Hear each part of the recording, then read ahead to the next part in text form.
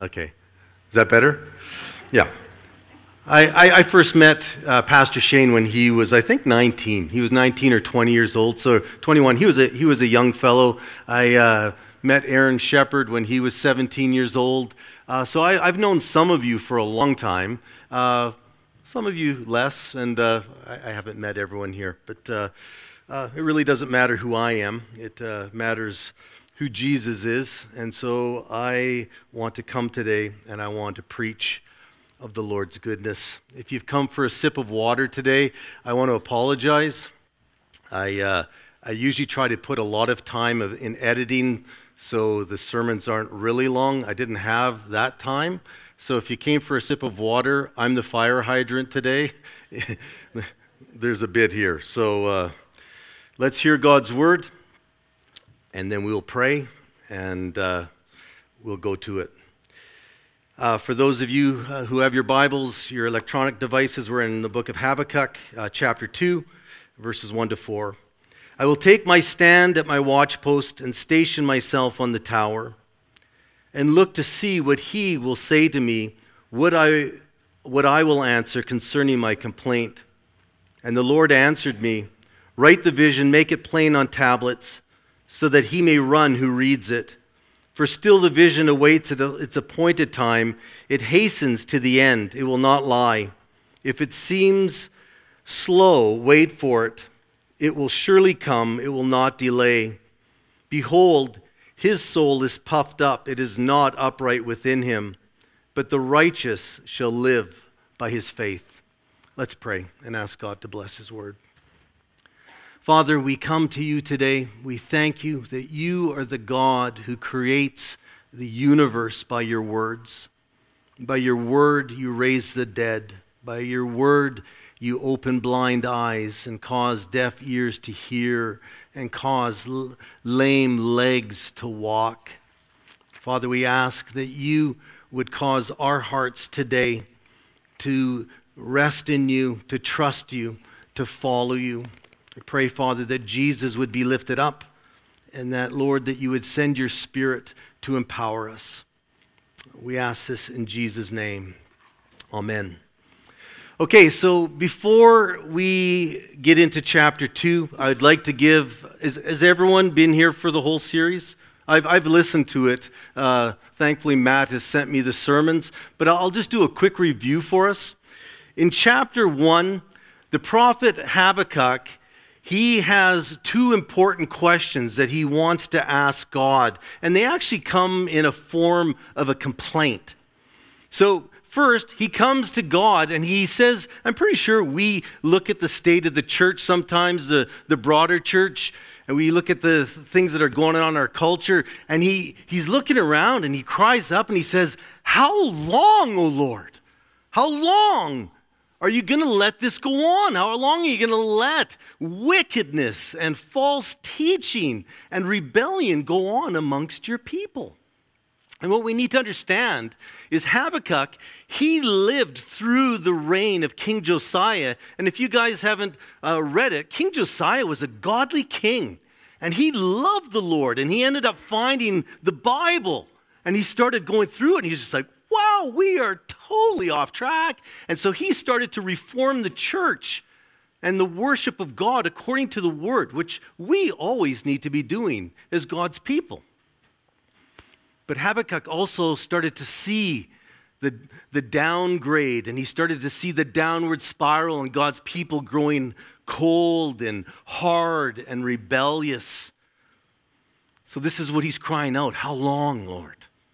And then God answers, and I'm sure you guys remember this, but God answers and he says, oh, I'm going to deal with it. I'm going to deal with it. It's just going to be in a way that's going to cause your little pea brain to explode. Like you're not even going to be able to grasp what I'm doing. You know that bloodthirsty people, the violent, wicked Chaldeans or Chaldeans? Yeah? Well, I'm bringing them in to discipline you. What? And so you know what? I'd like to just do a little bit of a side note. All of us in this room, unless you've been raised in the eastern part of the world, we're Westerners, and we've been taught how to think individualistically. So when we read the Bible, we like to read it individualistically. But God wants us as Christians, if you're a follower of Jesus today, he wants you to read the Bible covenantally. So when we read the blessings and the curses of the covenant, and so we read and God says, if you obey me, blessings. And if you disobey me, curses. Right? And so we think you and we think individual, you. But we should be thinking more like the people who are in the southern states, right? Y'all, right? So if y'all, if you all obey me, blessing. And if y'all don't obey me, cursing, right? So we need to think of it as a whole, God's covenant people as a whole. So we see stories like Israel's coming into the promised land and they come up to Jericho, right? And God says, okay, this is going to be the only city that this is going to happen, but when you take the spoil of Jericho, it's all mine. It's going to be the first fruits, it's the tithe. And so there's this guy, Achan, right? And he's like, hey, man, look at this stuff. Oh, Babylonian garment. Starts taking stuff. No one's going to see, right? Wink, wink. It's a secret sin, right? It won't affect anyone. Wrong. God saw. And all of a sudden, the next battle they go into, they go to fight Ai. It'd be like you guys going out to fight Bentley, right? Like this small little town, right? And all of a sudden, you just get whooped, right? 36 people die? What? 36? Oh, if anyone here's from Bentley, sorry. Where else could I use? Rimby, right? Yeah. Right? So, but they're told you need to deal with the sin in the camp. Right? And this just isn't some Old Testament teaching. 1 Corinthians 5. The Apostle Paul says you need to remove the sin, remove the wicked from amongst you. It's cancer. It will spread. It will ruin you. So when we read through things like Habakkuk, and I really encourage you, like Jeremiah and Habakkuk, they're contemporaries. They're preaching at the same time. But when we read through these things, you need to understand that when God's bringing judgment, you could be a faithful covenant member. That doesn't mean you're sinless, but it means that you actually are seeking God and you're faithful, but you're going to go through the discipline too. You're going to go through the hard times too.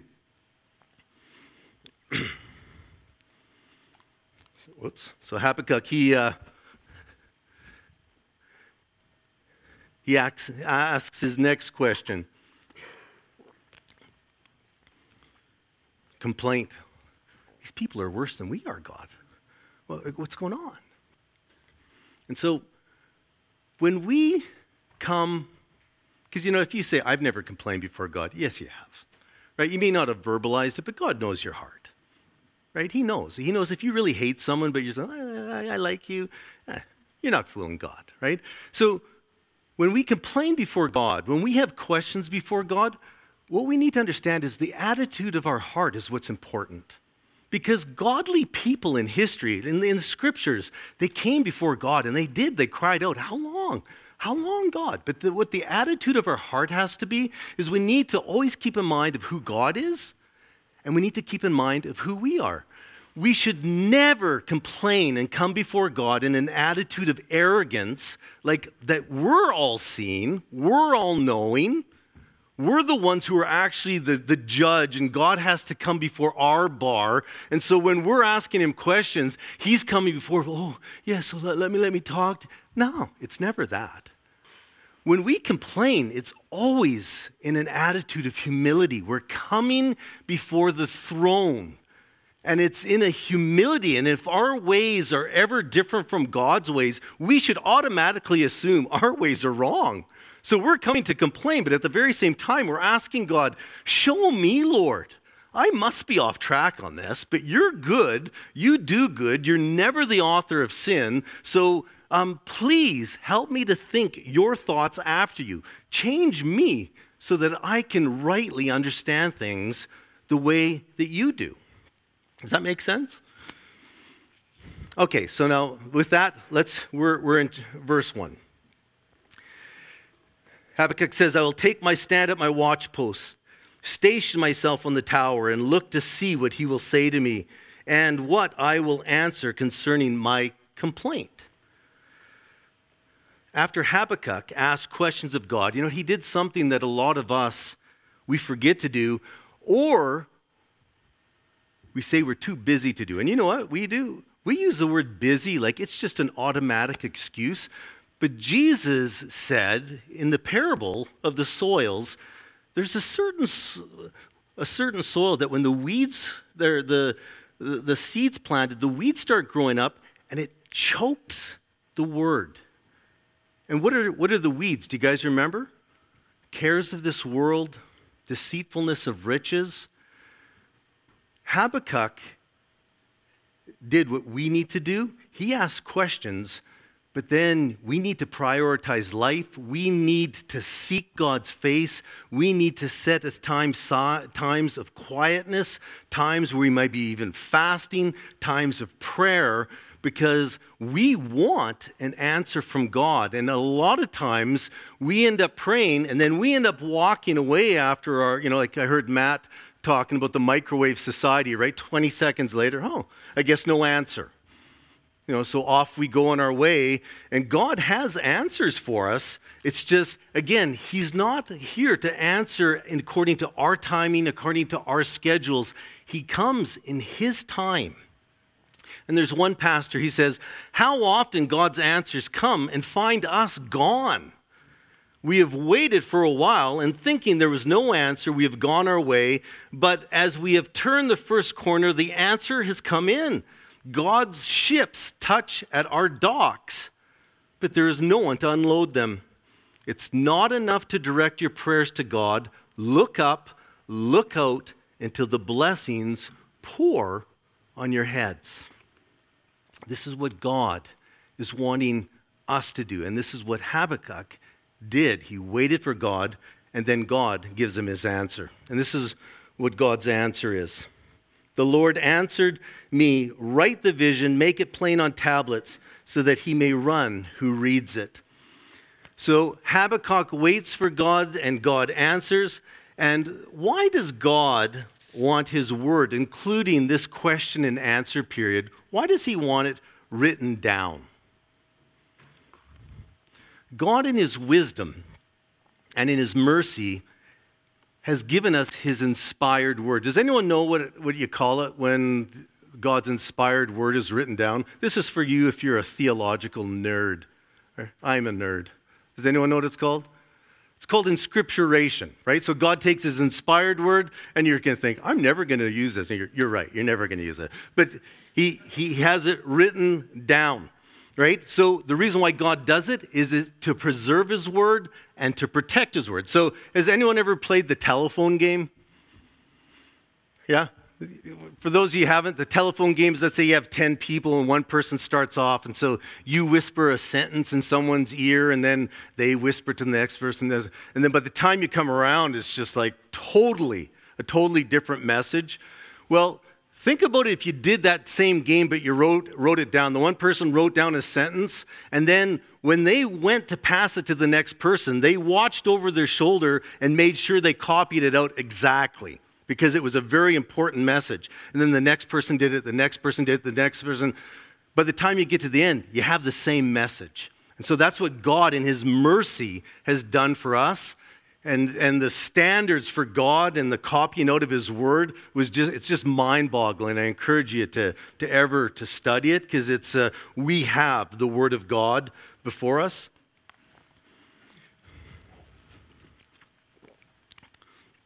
Can anyone tell me here what the requirements are? There's 2 requirements for a true prophet of God. Anyone like tests being put in the test publicly? The first one is that the words of the prophet have to be in agreement with all previous revelation. Okay? And the second one is if a prophet says something's going to happen, it has to happen. And now here's the catch. If, let's say, I stood up and I said, hey, thus says the Lord, next Wednesday this is going to happen.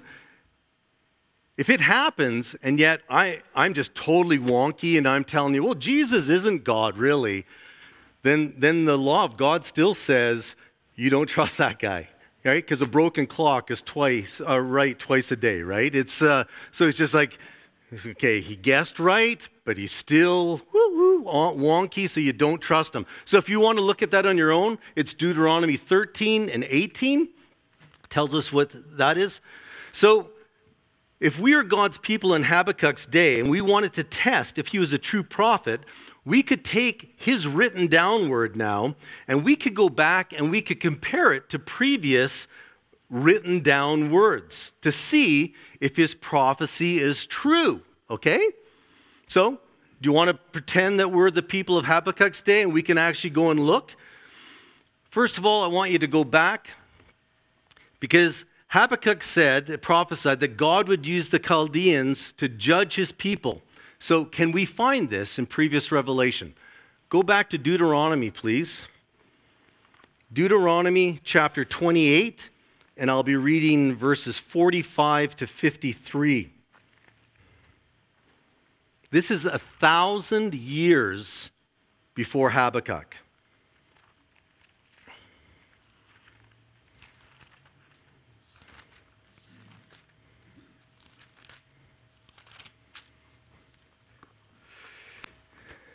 And these curses shall come upon you all and pursue you and overtake you until you're destroyed because you did not obey the voice of the Lord your God to keep his commandments and his statutes that he commanded you. They shall be a sign and a wonder against you and your offspring forever because you did not serve the Lord your God with joyfulness and gladness of heart because of the abundance of all things. Therefore, you shall serve your enemies whom the Lord will send against you in hunger and thirst, in nakedness, lacking everything. Now listen to this. It says, and he will put a yoke of iron on your neck. Now I want you to, if you underline your Bible, underline that, and then in the margin write Jeremiah 28:14. Right? It's really good to cross-reference like this. It helps you as you're studying.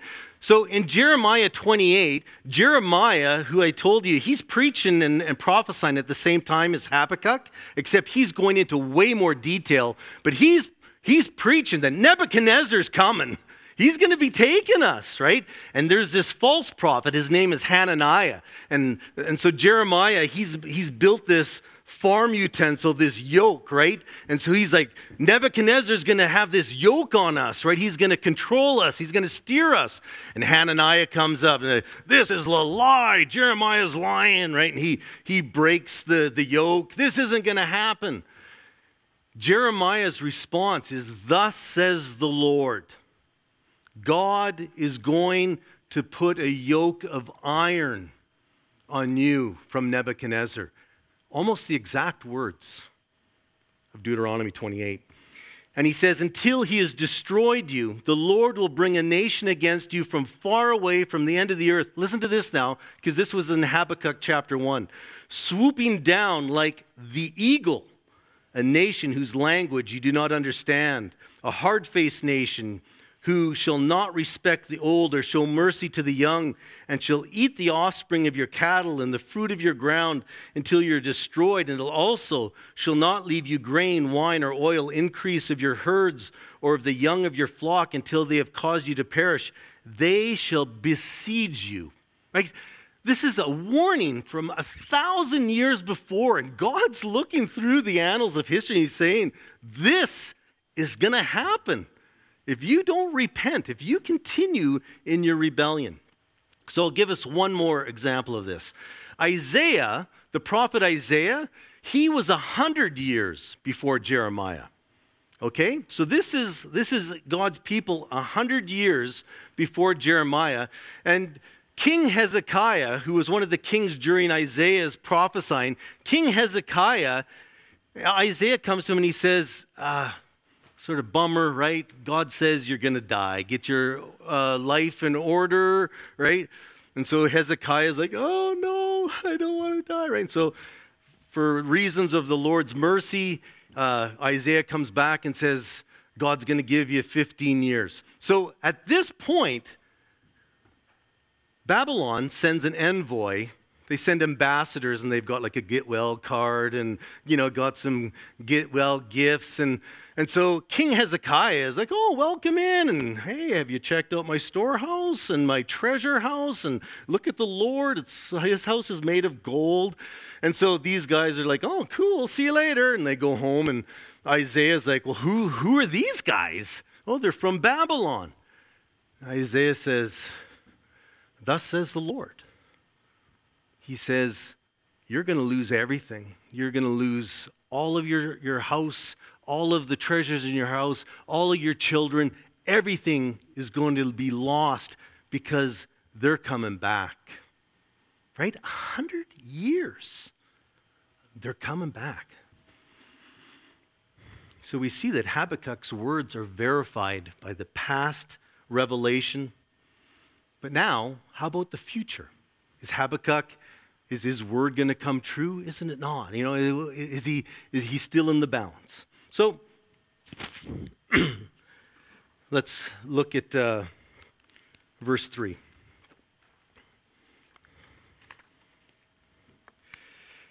For still the vision awaits its appointed time. It hastens to the end. It will not lie. If it seems slow, wait for it. It will surely come. It will not delay. God's clock is never late.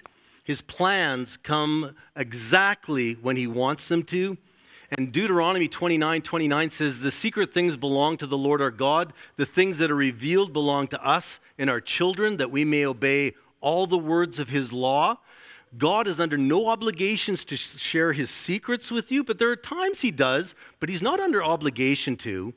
But the one thing that we need to understand is if God decrees it, it is going to happen. If God purposes it, it will take place in history. He is the sovereign one who controls history. So can I share with you a quick history lesson?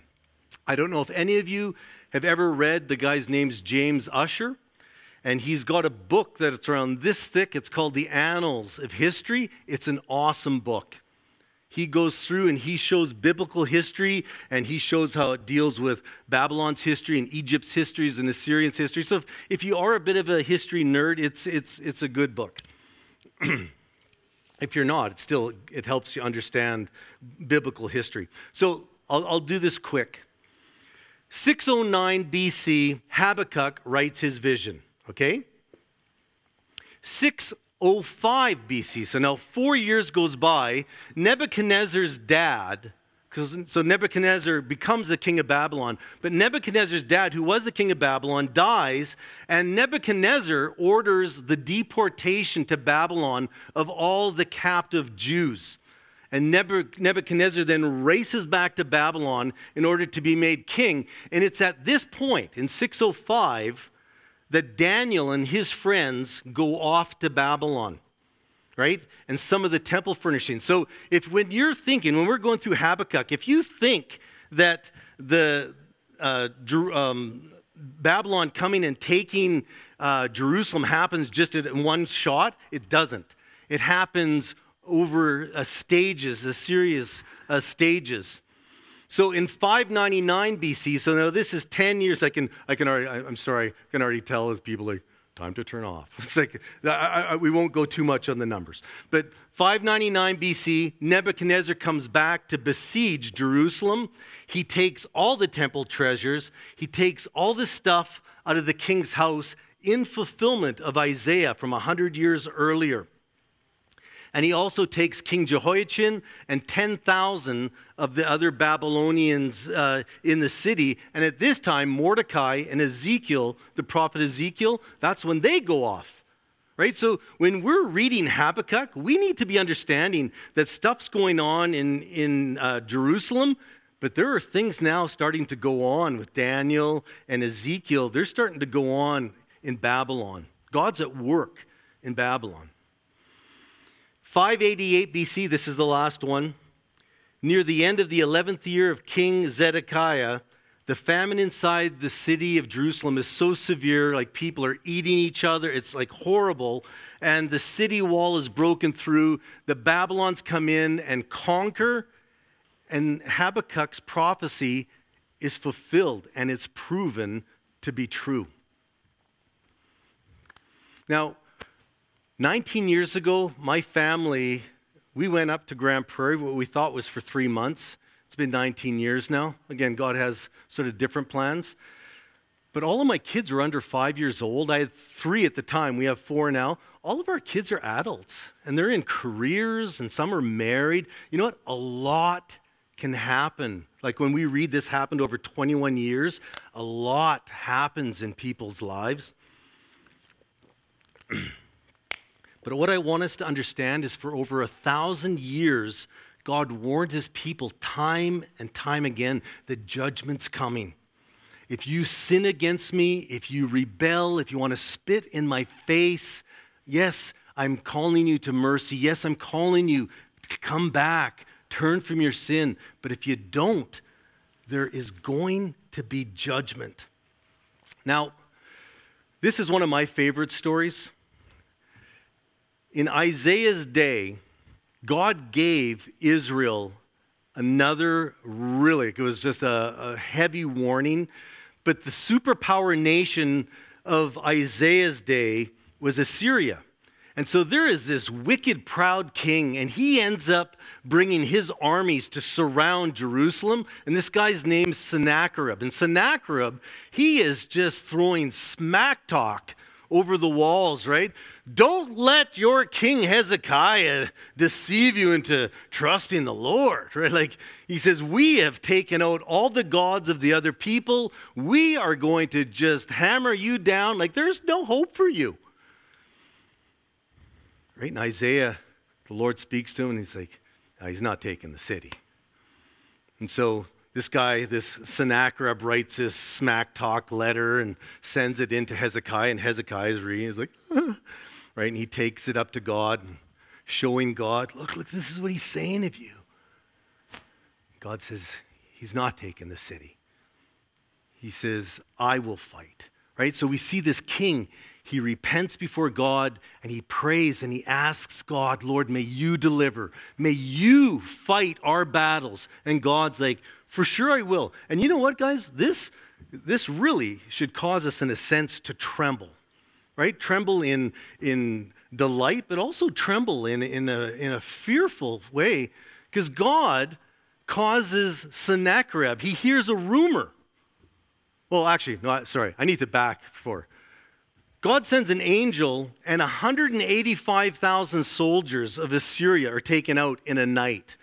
And the historians think, well, it was a plague. Yeah, it was a plague that the angel brought and destroyed his whole army, right? So this boastful king wakes up and he's like, where's my fighting force? They just got wiped out. The Lord was standing and fighting for his people. And then the king hears this rumor, and so then he goes back to Nineveh, which was the capital of the Assyrian Empire. And while he's worshiping in the house of his God, his 2 sons kill him, right? And I heard someone once say, oh, that's so sad. Like, you know what? That's not sad. This guy is boasting against God, and he's giving smackdown. Come on, let's go. And God's like, okay, let's go. God takes him out. But you know what this needs to encourage us? Is when we as God's people, when we surrender to our Lord, and when we cry out to him, he fights on behalf of his people. And the numbers of Assyrians compared to what Israel was just way outnumbered. And yet God's like, I can deal with this. I can deal with this.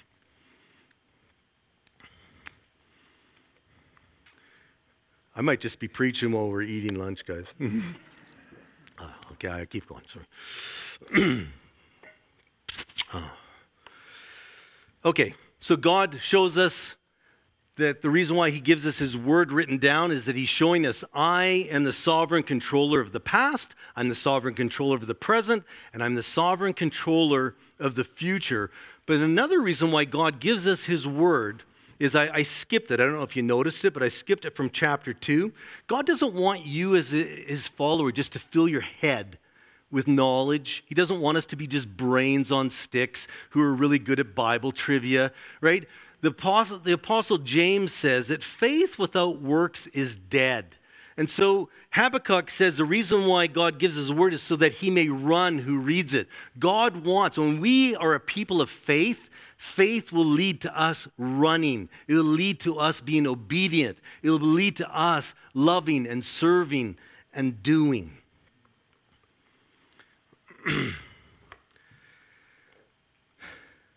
This faith, this running is especially shown when God calls us and commands us, and the command seems really counterintuitive to what we in our natural common sense would think is right and true. So Jesus says in Matthew chapter 16, if anyone would come after me, let him deny himself and take up his cross and follow after me.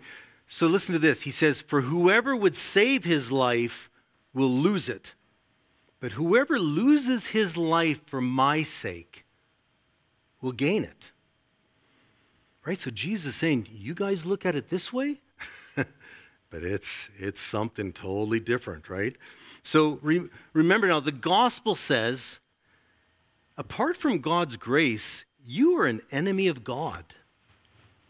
And God yet says to you, come to me, surrender your life, and I will show you pardon, right?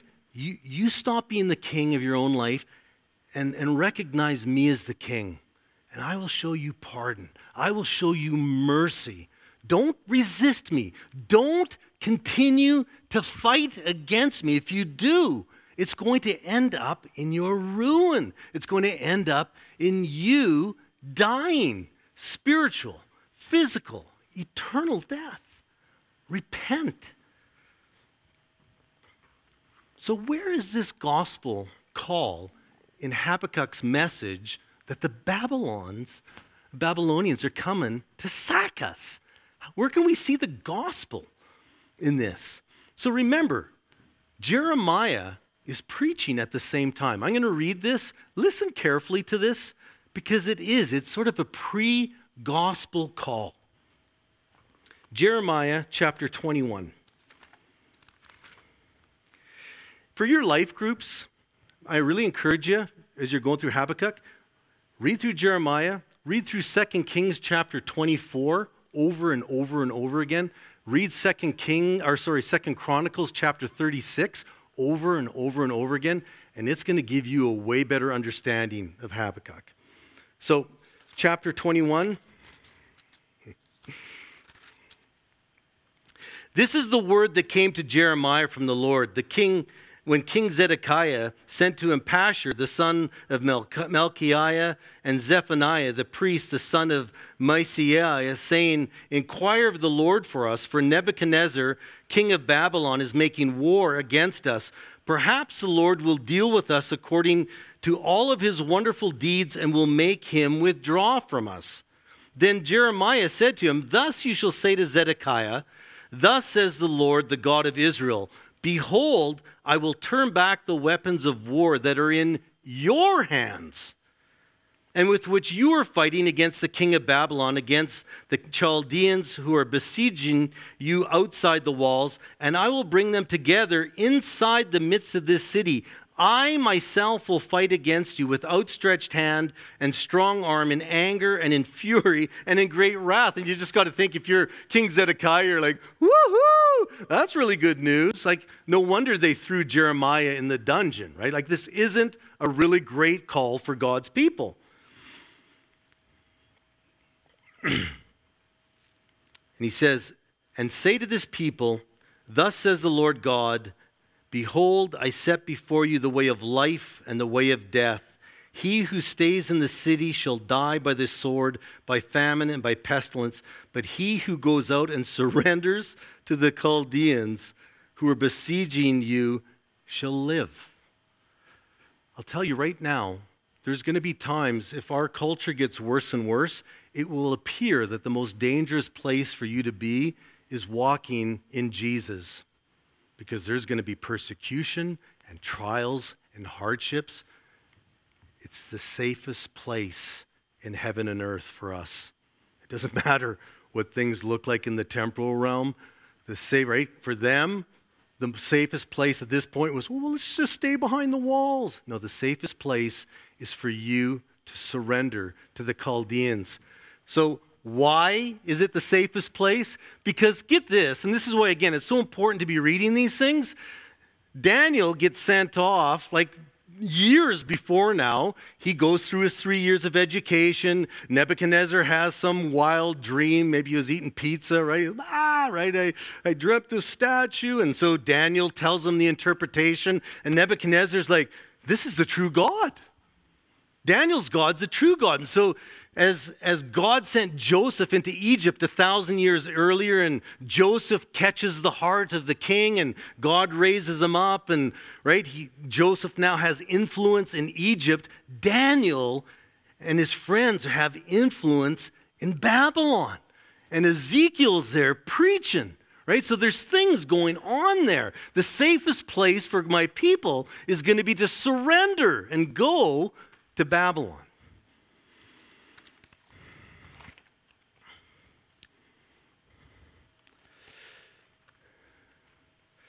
In verse 4, we're coming to the end. Behold, his soul is puffed up. It is not upright within him, but the righteous shall live by his faith. And Habakkuk is saying, those who are proud in heart, they're going to reject my teachings. Those who are proud in heart, they're not going to listen when the prophets are saying, surrender your life, you need to surrender to the Lord, because you know what? I don't know if you've noticed this with yourself. We as a religious people, we can be really arrogant and proud too, right? And we can follow all the rituals and all the ceremonies, and in the Old Testament, they still followed all the sacrifices, because these things were pointing them to mercy. It was a false mercy for them, though. It was a false peace, and they wanted to listen to the false prophets who said, hey, you can sin. You're God's covenant people. You're baptized, right? You can sin. Keep sinning. There's peace. There's mercy. It's a lie. It's a lie. If you're trusting in the Lord, none of us are sinless, but if we're trusting in the Lord and we're walking by faith, that faith causes me to come to Jesus and cling to him as Savior and say, Lord, forgive me. And he says, I forgive. But it doesn't reject him as Lord and doesn't reject his word. We need, by faith, we come to him in his word, and Lord, help me, empower me that I can live my life, that I can fight sin, that I can swim against the stream of an ungodly culture. And you know what faith also does? Is we heard it today, and it's sort of cool when I'm just listening to the songs, and then Joanna reads from Hebrews. But you know what? Sometimes we view faith as, boy, that guy, he's got a lot of faith. He shares the gospel and people are getting saved. And that person, whenever they pray, the prayers are always answered. And you know what? That is faith. Faith conquers, right? Faith gives people boldness and courage. And you can see kingdoms being taken. But you know what faith also is? Is Isaiah. They say Isaiah was very likely sawn in half. They put him in a log and they sawed him in half. Jeremiah is thrown into a dungeon for weeks and left for dead. Right? So you know what faith also looks like? It looks like, Aaron, I love you and I'm glad to see your faith. But faith is, we're all going to lose people. Either they're going to move somewhere else or you lose someone you love and you're struggling with sickness. And it's like, how long, Lord? Like, how long until this sickness goes? And I'm having relationship problems. But you know what? Faith, that's what the faith is. Sometimes faith comes this way and it's conquering. It's like, in the name of the Lord. And it's just conquer. And there's other times where it's just like, I haven't seen the sun shine for months.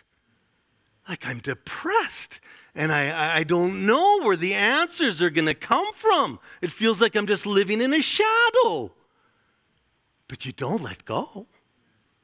You keep hanging on.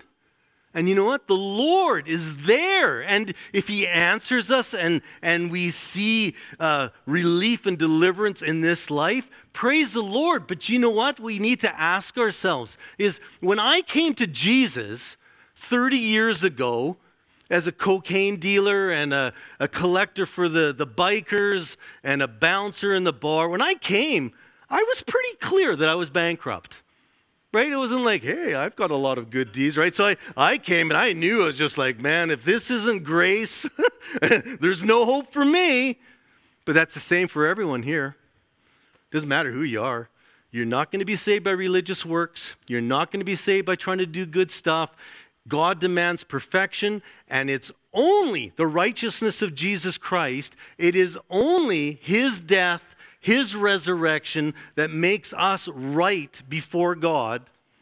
That is the only hope that we have. And so if I am I realize that apart from God's grace, I'm spiritually bankrupt. I need to remind myself of that. Because you know what? As time goes on, we can get entitled. And then I do a few religious things, and I'm a Christian for a couple years, and I do some nice stuff, and so then something bad happens. It's like, what's up? Like, what's going on? God reminds us, do you remember in Philippians where it says, work out your salvation with fear and trembling, for it's God who works in you both to will and to do of his good pleasure? Yeah? That means every good work that ever comes in your life and ever comes through you is because it flows from Jesus' cross, an empty tomb, and it comes to you. It's not you offering something to me. It's me still giving you gifts. Gifts of faith, gifts of repentance, gifts to be able to walk a godly life. And it should humble us, and it should cause us constantly to realize, I really have no place to be saying to God, unless you do this for me, I'm walking away. No. Cling to him. He is our only hope. And you know the beautiful thing, and I'll wrap it up. This is like, he said he was wrapping it up earlier. Israel went into exile 70 years. And then 400 years after that. And you know what's going on? Superpower nations are rising up and fighting and battling. Oh, we're the most important. And then they've crashed. And now we're the most important. And meanwhile, you've got this little people group. And they're getting married. And they're worshiping their God in obscurity and shadows, and they're having kids, and then they're having kids, and then they're passing their faith on, and they're passing their faith on. And remember in Daniel's dream, he says, and then there's going to be this rock that's made without hands. And he says, and it's going to smash the statue. And he says, and it's going to fill the earth. Right? But it's happening in whispers. Right, as the world is standing saying, we're the power. And God is just whispering. And he's saying, no, just trust me. And then there's a baby boy born. And he's the king of the Jews. And he stands against the superpower nations. And he conquers the world by being defeated and suffering and dying for our sins. And he says, but you can't stop me. And he raises from the grave. And you know what? That's the God we serve. And as God in Isaiah's day can look after our enemies, and in Jeremiah's day, and in Daniel's, he can look after our enemies. We need to trust him. We need to constantly be repenting of our own sins. We need to be loving our enemies. And in the good times, we praise him. And in the hard times, we praise him. Because he is going to get us through. He is the victor. Amen? Let's pray. Father, we give thanks that you are the King of Kings and the Lord of Lords, that you are the Lion and the Lamb. You're worthy of our praise. We ask, Lord, that for those in the room today, Lord, who are walking and they feel the sunshine on their face, thank you, Lord, for that. For those who feel like they're walking through the valley of the shadows, Lord, we ask that you would increase our faith, that we would see your beauty in hard times, that we would never let you go, knowing that the only reason why we would never let you go is because you will never let us go.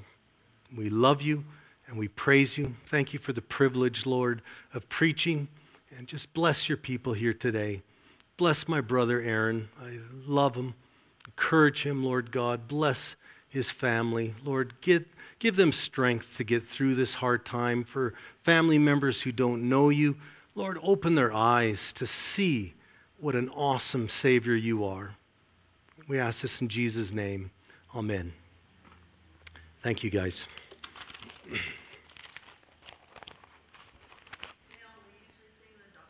Oh, okay.